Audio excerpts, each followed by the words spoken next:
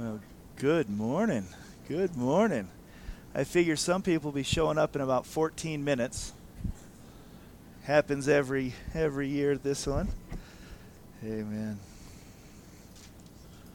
Does anyone have a short testimony they want to share? We don't do this very often, but I feel it might be a good morning to see if anyone's got a testimony of God's goodness, something going on in your life. Dorothy. Amen. Amen. Amen. Thank you. Elise, was that you who had raised your hand also? Amen. Amen. Amen. Praise the Lord. Amen. Anyone else? Anyone else want a quick testimony? Okay. You know, it's important to hear what God is doing in the lives of other people. It encourages us to keep pressing on. And so, amen. Okay. Hallelujah. That shout of hallelujah, you know, in the church we have words we say, and that's one of them. Hallelujah. And it's a praise to Yah, to God. And so we want to raise that in our life. We want it to be everything in us that we give praise to God. Even as Job knew, it's like, should I not praise him in the bad as well as the good? We need to praise him at all times and in all things. So we want to raise that hallelujah in our own life. And it's a wonderful way, not just when you're feeling good, not just when you think all is going well, but even when adversity is coming, that you just shout and sing hallelujah. You give praise to God, for he is worthy all the time, even when we don't feel it. Amen. Amen. We believe. Do you believe? Amen. I believe the Bible. Do you believe the Bible? You know, we preach out of the Bible here at Christian Center, and we believe it from cover to cover. We've been talking for the last number of weeks about the different faith journeys. And we've been spending some time in Genesis. So actually today, I'm going to spend a little bit of time actually just teaching about Genesis. And so it's going to be a little bit different. But I want to talk about the book a little bit, where it came from, some of its themes and things like that. So I even have one or two little slides I'll show in a little bit. I didn't get a lot of time to work on them, but to give a little overview of some things. So let's pray. Heavenly Father, we thank you so much for what you're doing in each of our lives. God, we thank you for what you want to do in each of our lives. I pray that you would help us to yield to you, to have your will accomplished in us and through us, Lord Jesus. God, as we spend this time here in the Word, we just pray that you would give us a deeper understanding of your Word, give us faith to stand and believe your Word. God, help it to just penetrate us, even in a teaching of the very first book that you gave us, Lord. I just pray it would just impact us each in a different way today, Father. We just thank you, and thank you for your presence, and ask your blessing in Jesus' name. Amen. Amen. So this book that we have, the 66 books, written by 39 different authors over the course of a few thousand years, written from 3 different continents, made up of what we call the Old Testament and the New Testament. The first 5 books of this book are called the Pentateuch, and that was it's the Hebrew Bible. They also call it the Torah, which is the books of law. And so this morning we've been talking about the fathers of faith. We talked about Adam and Eve, talked about Cain and Abel, we talked about Noah, and we're getting on to some other people. So this morning I just want to kind of give a little overview of the book of Genesis, and if we get through it quick enough, we'll begin.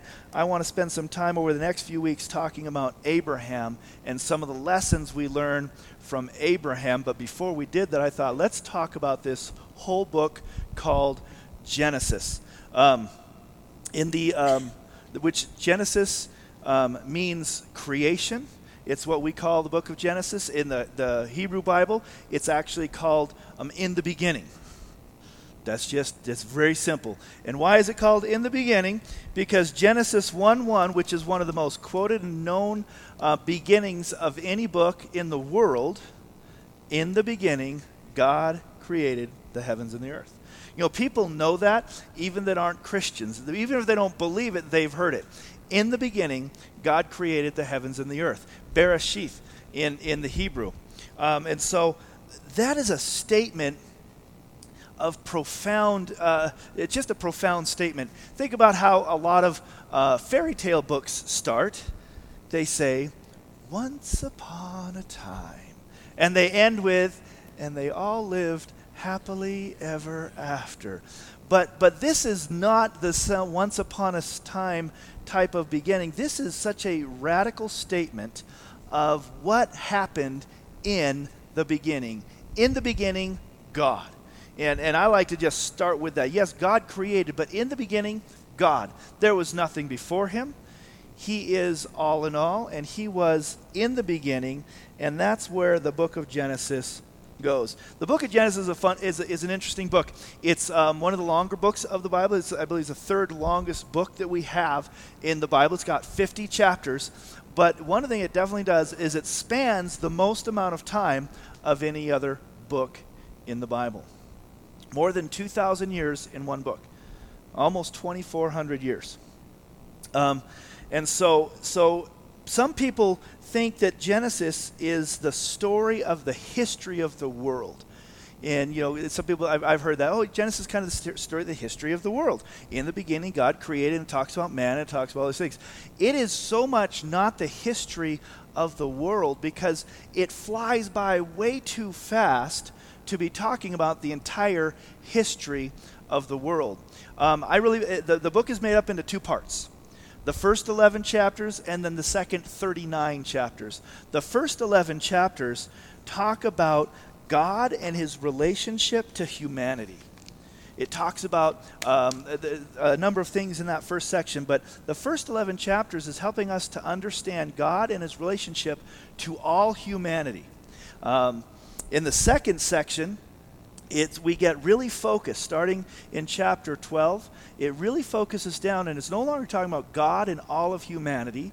It's talking about God and his relationship to the soon-to-be people of Israel. Okay, the people of Israel. And it's really the patriarchs that start off the book of Genesis. In the first 11 chapters, there's kind of 4 subsections in there of those first. And if this is really a bad graphic, but you can go ahead and put up that's probably the second slide, that one. This is just really, really, really basic.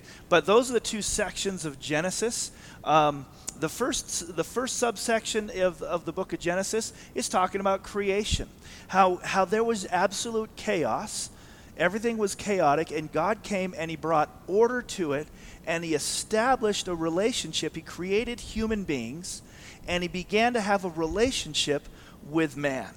And I believe that the first part of Genesis, after he's created humans, he created everything, and everything he created was good. Remember that? He created and it was good. And that was the second day, and it was good, and it was the third day, and everything he created was good. And he finally creates man. The one thing that wasn't good was that man was alone. So he creates man and woman to be together. And then we see that in those first 3 chapters of Genesis, talking about God's creation, God bringing things out of chaos and into order, that he now is having a relationship with mankind in the garden. That's a picture, I believe, of heaven, of how it's going to be for us when we're back without sin. See, we're part of the book of Genesis is we're going to discover human nature, but when we get to heaven, it's going to be the same as it was in the beginning before sin. We're going to be fully known by God. We're going to walk with him in perfectness, and we're going to have relationship with him. And so there's really, in a sense, the Garden of Eden is kind of a temple.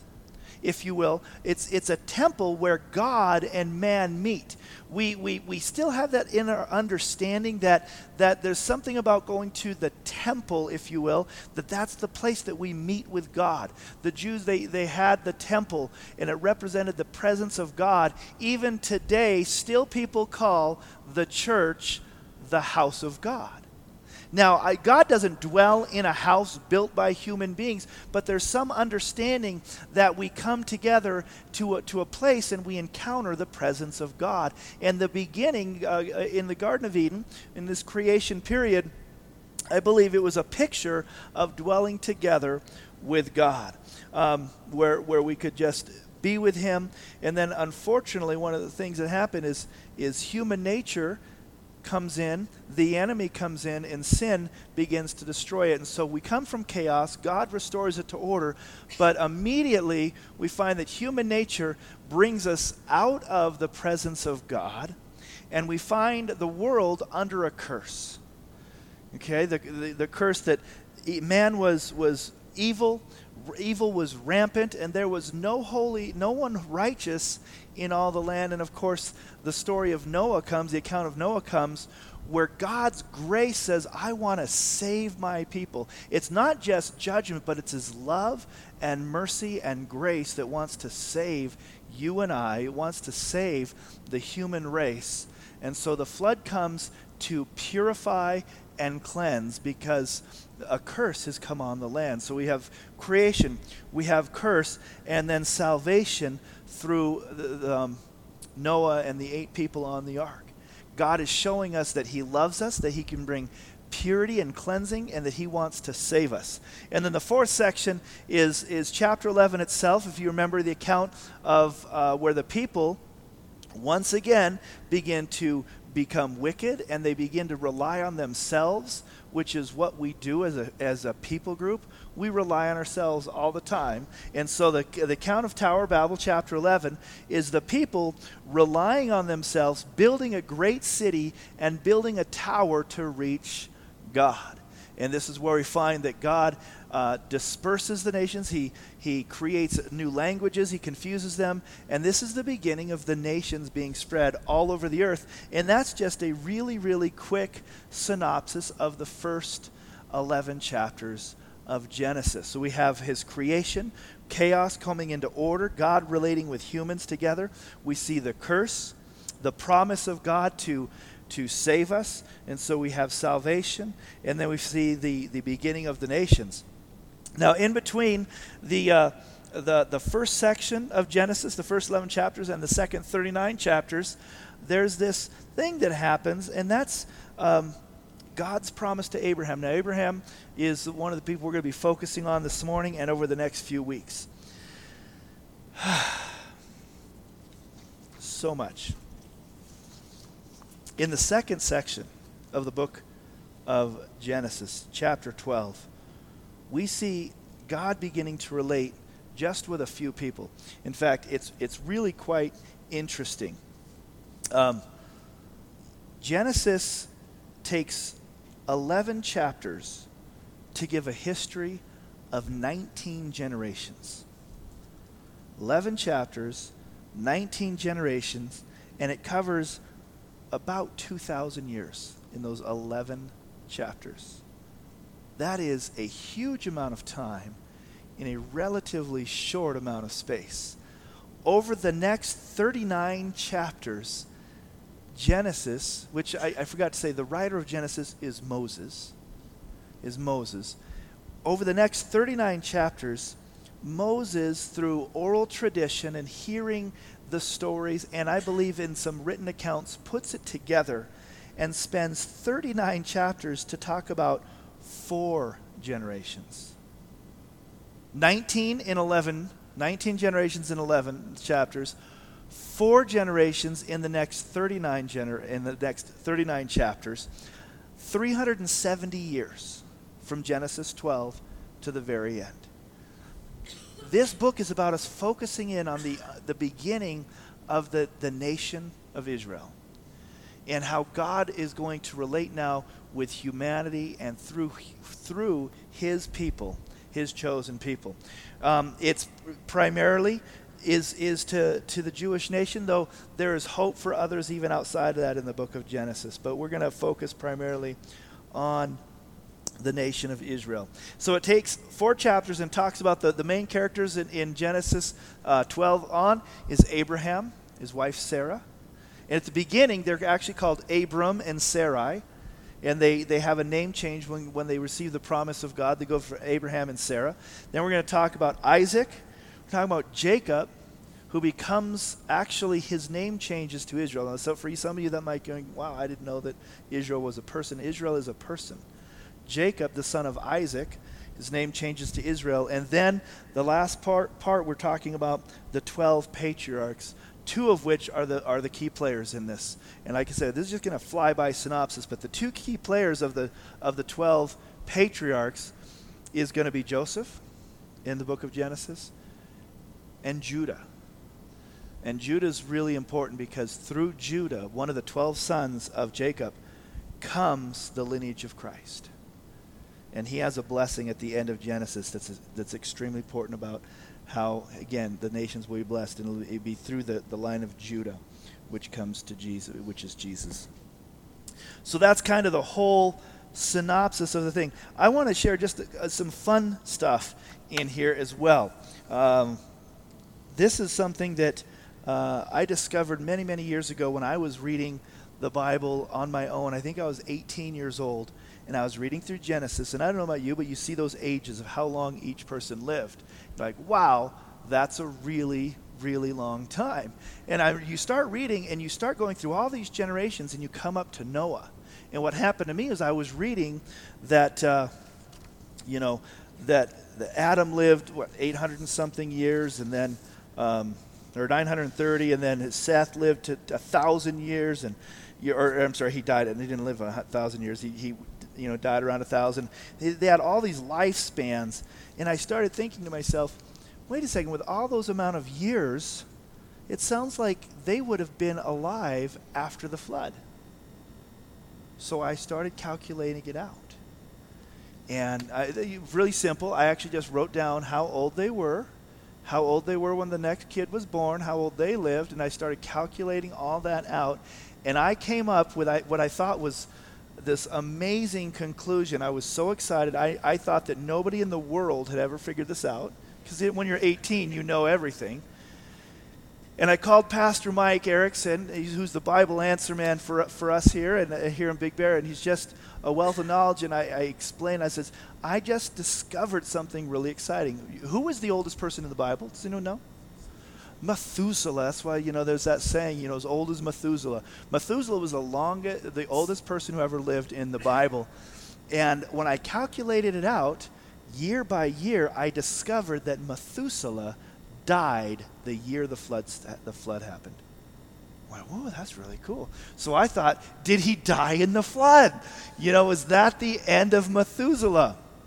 And so Mike explained that most Bible scholars believe, and since then I went, that I believe too, the flood came because there was no other righteous.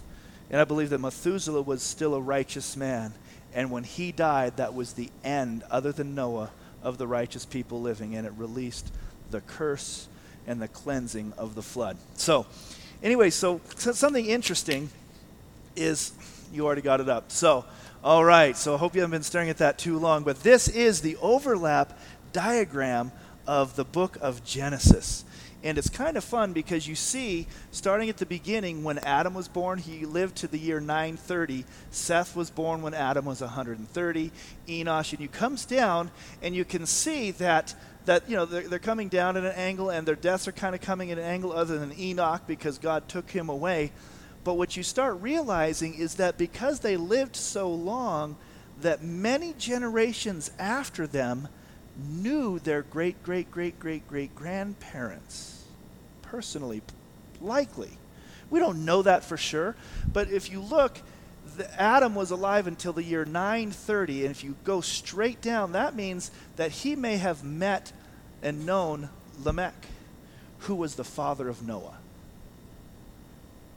Now that got kind of exciting for me, because we always think, wow, how did all the oral tradition get passed down, and couldn't it have changed and all that? But see, Noah didn't just tell Seth, who told Enosh, who told Canaan the story. Adam was able to tell the story to Seth and to Enosh and to Canaan and to Mahalalel and to Jared and to Enoch and to Methuselah and to Lamech himself.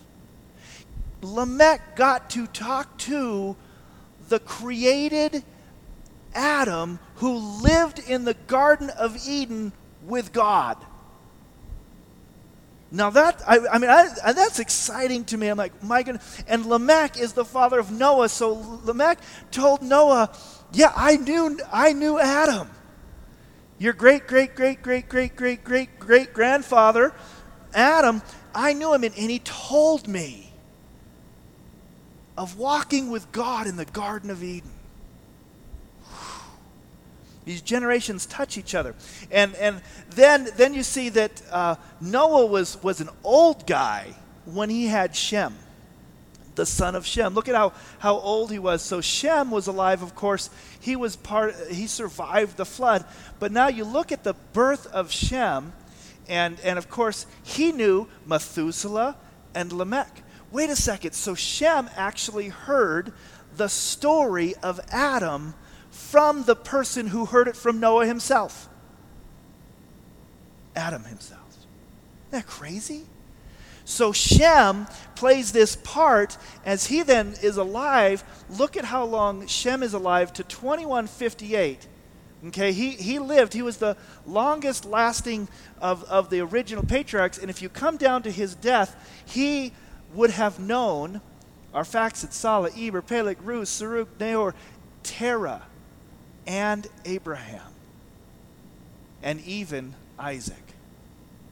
Shem, who knew Lamech, who knew Adam, comes all the way down to knowing Isaac.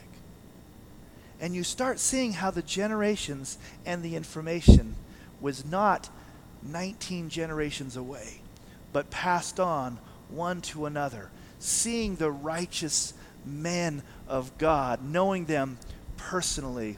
And that just got really exciting to me. And obviously, as the time goes on, and what they believe, this is just a theory, they believe that when the flood happened, because of the canopy of water, that the earth prior to the flood was a totally different ecosystem than we lived in, and that when that flood opened up and the expanse of the they call it the windows of heaven, they released all the water that was in this other atmosphere, that it began to change humanity even and the way we lived. And that's why we lived long before, and we started living normal lives after. So we have this amazing timeline of all of these people. And look at how long Noah lived now when you see 2006, that's the Jewish calendar. That's starting from the beginning of time. So Noah lived to 2006, and you come down and see that Terah, the father of Abraham, could have known Noah, and that Abraham was born just 2 years after the death of Noah. Like, wow, I don't know. Because this isn't just some story. This is the history of Israel, the history of the human race. So I think these things are important to understand, and even just get a grasp to kind of see those dates and understand that Abraham was much more closely connected to the original people, to Adam and Noah and all the people in between, than feeling that 17 generations. Because I've been doing for the last couple of years. I stopped maybe a year ago. I haven't done it, but I started doing that Ancestry.com. And that's kind of fun, tracing all the things back. And on one of my sides, I traced our family all the way back before the 1776.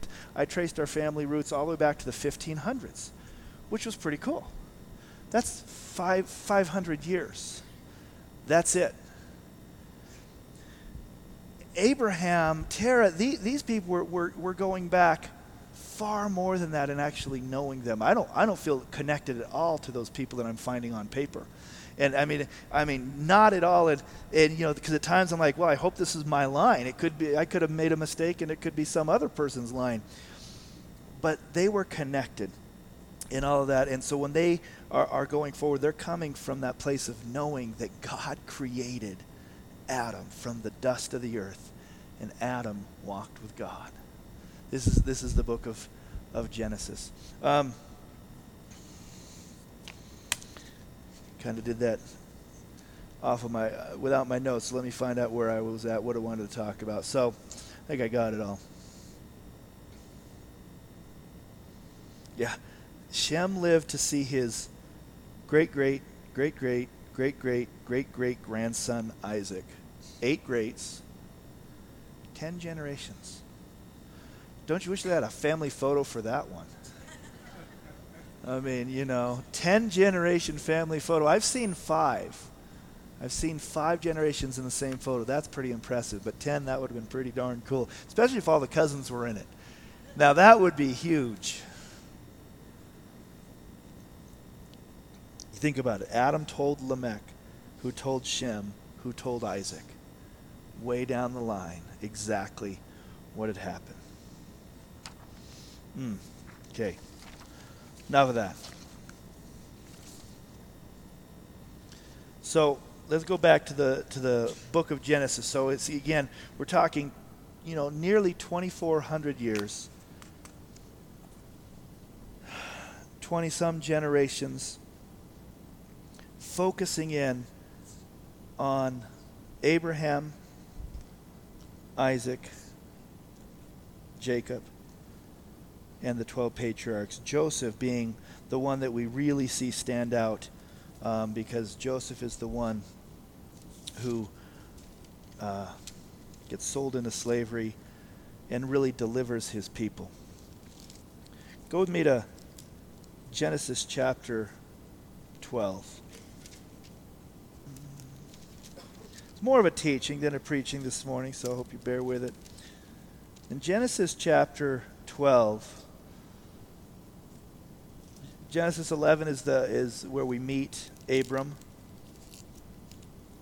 Genesis 12 is the promise to Abram that you're probably all familiar with, and if not, it's kind of like a Sunday school today this morning.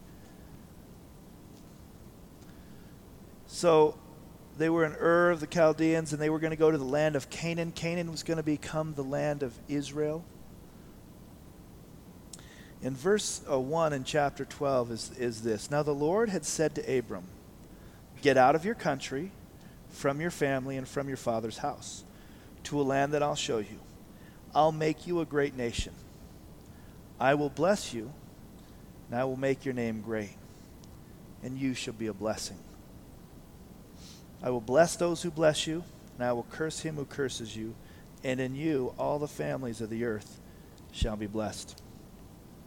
So Abraham departed as the Lord had spoken to him, and Lot went with him.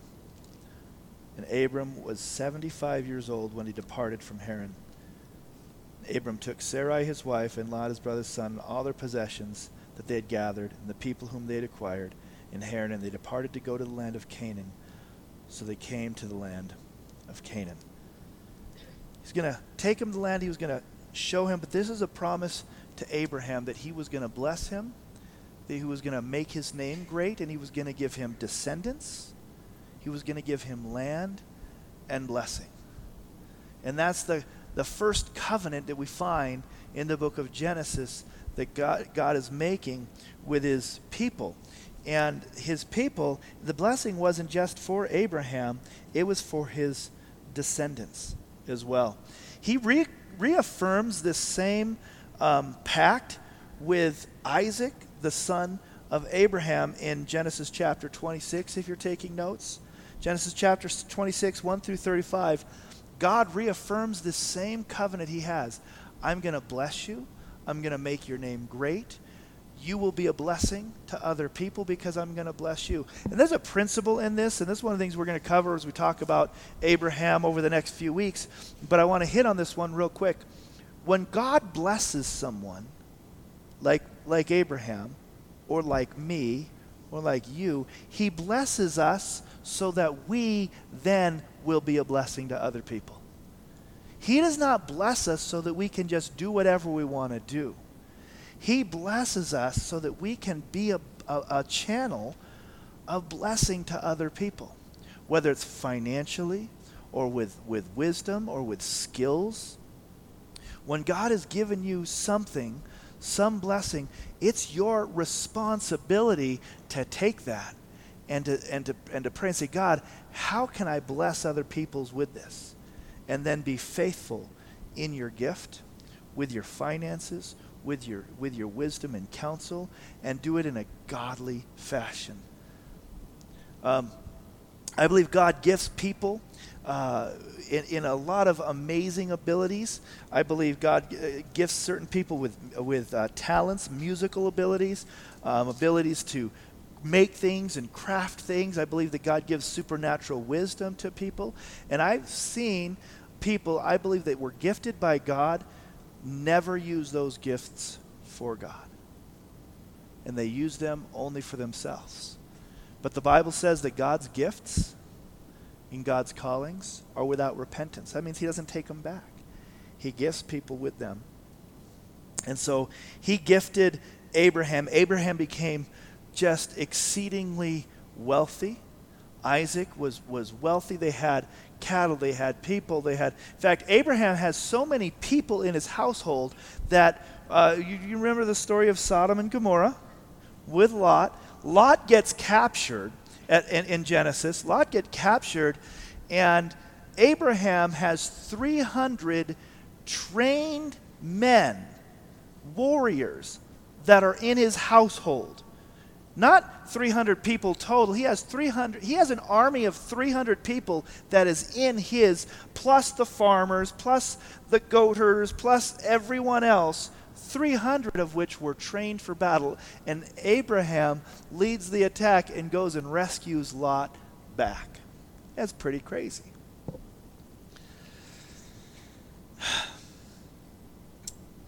I will bless you and you will be a blessing in chapter 12.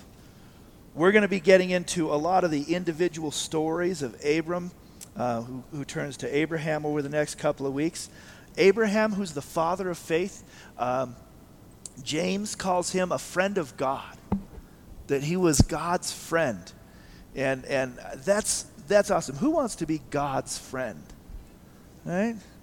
I want to be God's friend. I think we might say, yeah, well, God's my friend. I count him as a friend. I don't know if you've ever had anyone in your life that you I would count them as a friend, but when you thought about it, but they don't count me as a friend. There's a difference. Rick Warren, he's a pretty popular guy. He knows a lot of people. He told everyone that I could tell everyone that he and I are friends, which is really kind of fun. And he told Shannon the same thing. He says, when you go, you just tell them that you're my friend. Well, the other part is that there was 1,000 of us that he told that to in the moment. And so it's not real special. But Abraham was God's friend. Abraham, we probably know the story of Abraham, who God calls to sacrifice his son, Isaac, his one and only son. We know that he's faithful to God, and he carries it out. And we're going to get into that in the future weeks. We see Abraham, who's the father of faith and the friend of God, but we're also going to learn about the Abraham who's kind of a weasel. Abraham set up a pattern of living for his descendants that his son Isaac also followed later on. One of the times Abraham was going into this country, and he told his wife, and I think Sarah was hot. I mean, if you read through the book of Genesis, Sarah was hot because Abraham looked at Sarah and said, listen, we're going to go into Egypt, and they're going to see you, and they're going to like you, and they're going to want to take you, and they're going to want to kill me. So do me a favor and tell everyone that you're my sister. You're my sister. So that they treat me well. And here's the rest of that statement. I don't really care what happens to you. because she gets taken. She gets taken by the leaders. In fact, she was so good looking, that's why I say she was hot, that the people of Egypt went and found Pharaoh and said, Pharaoh, there is a new chick in town, and she's hot. Okay? So Abram, come on, wives, how about that? Would you like your husband to sell you out like that? Say, we're going to go in there, and they're going to think you're really good looking, and they're going to take you, and they're going to do things with you that you don't want done, but just tell them you're my sister so they treat me well. Isaac ends up doing the same thing to his wife. So we're going to find out a little bit about generational curses, things that happen that when you set up patterns in your household, you might find your children living out as well. And so we find, and there's a lot of time given to the life of Abraham, how he misses, he doesn't have enough faith to wait on God, and he ends up having a child with his handmaiden who becomes Ishmael, and who becomes the father of the Arab nation. That was a mistake. I believe it's in chapter 17, there's a time, we're going to wrap it up here in just a minute, and I believe it's chapter 17, God is going to now confirm the covenant that he's made with him. And he tells Abraham to get some animals and some birds, and they're going to do this sacrifice thing. And they used to do this around this time. We'll get more into detail, where they would chop an animal in half, and they'd put half of the animal on one side of a path, half of the other animal on the other side of a path. They'd line out this little area when you were going to make a covenant with somebody. And a covenant is an agreement with someone. It's like a contract, but we use it, it's much more strong than that. And they would make this covenant in blood that says whatever the agreement was, whatever the covenant was going to be, they would walk between the dead animals as a sign that says we are both committing ourselves to this agreement, and that if anything, if we break it, this is what's going to happen to us. This is basically is the strength of the covenant. And so God says, we're going to do this covenant.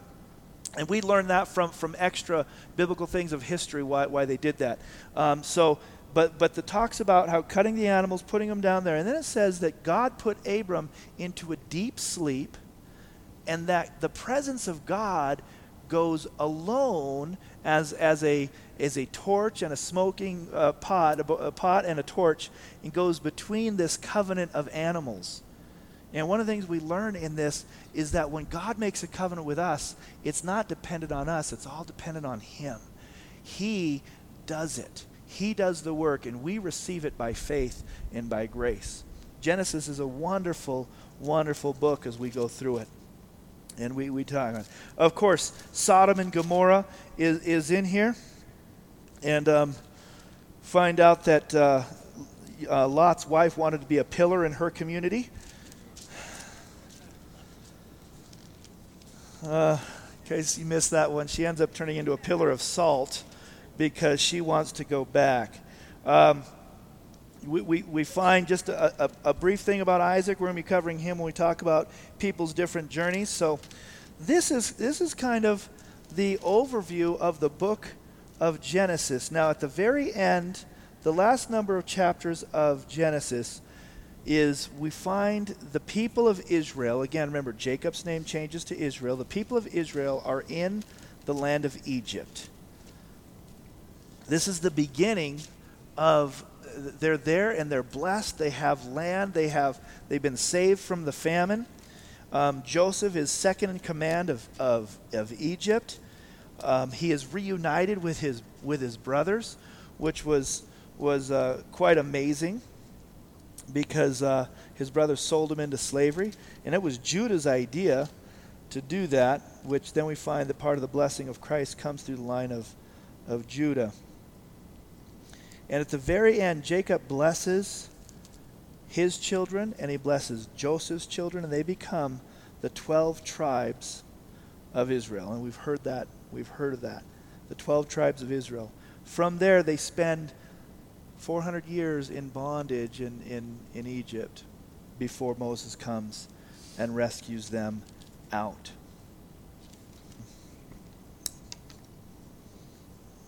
Bear with me for just one moment. He blesses his children, Jacob does. And I believe it's 49 verse 8. Judah, you are he whom your brothers shall praise. Your hand shall be on the neck of your enemies. Your father's children shall bow down before you. Judah is a lion's whelp. From the prey, my son, you have gone up. He bows down, he lies down as a lion. And as a lion, who shall rouse him? Verse 10. The scepter shall not depart from Judah, nor a lawgiver from between his feet, until Shiloh comes, and to him shall be the obedience of the people. A blessing to Judah that the Christ, Jesus Christ, would fulfill as he comes. Just quickly, as we see, there's some typologies in the book of Genesis that we see with Abraham being wandering around, waiting to going to his promised land. We see the Israelites some years later wandering, waiting to go into the promised land. Abraham finally arrives in the promised land, as so do the people. Isaac's two children, Jacob and Esau, is full of deception and strife. Same thing happens both to Israel. So that is a quick synopsis of the book of Genesis. So when we get to go into a little more in-depth and learn some of the character studies of the journeys of Abraham, we're going to spend a number of weeks with Abraham because we learn so much about him. We can learn so many of the things for us, how we conduct ourselves, things to do and not to do. Men, it's not a good idea to let your wife be taken into slavery. It's not a good idea. It doesn't work out real well. But we're gonna learn some character studies and see what God can teach us through the patriarchs as we walk on the journey of faith together. Thanks for having a little Sunday school lesson with me this morning. Let's pray as we close. God, I thank you that you preserved your word. God, that as Hebrews says, that the Bible, the word of God, is living and active, sharper than any two-edged sword. God, we pray that as we study the Bible, as we're talking about the characters and their journeys of faith, that you would challenge each of us. But I also pray that you would give us a love for the Word of God. Give us a passion to know it.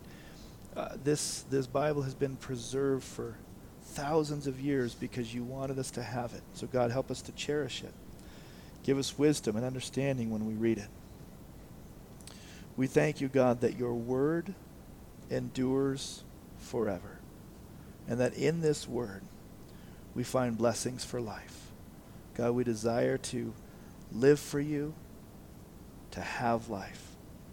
We thank you for what you present to us in the word and ask that it would change us, God. God, let us be as the psalmist. Let your word be a lamp unto our feet and a light to our path. God, I pray that you would bless each and every one this morning and this week, that as they, again, as we're all on our journey, God, as we're all drawing closer to you, that you would cause us to be a blessing to others, cause us to draw closer to you. I pray these things in Jesus' name. Amen. Amen.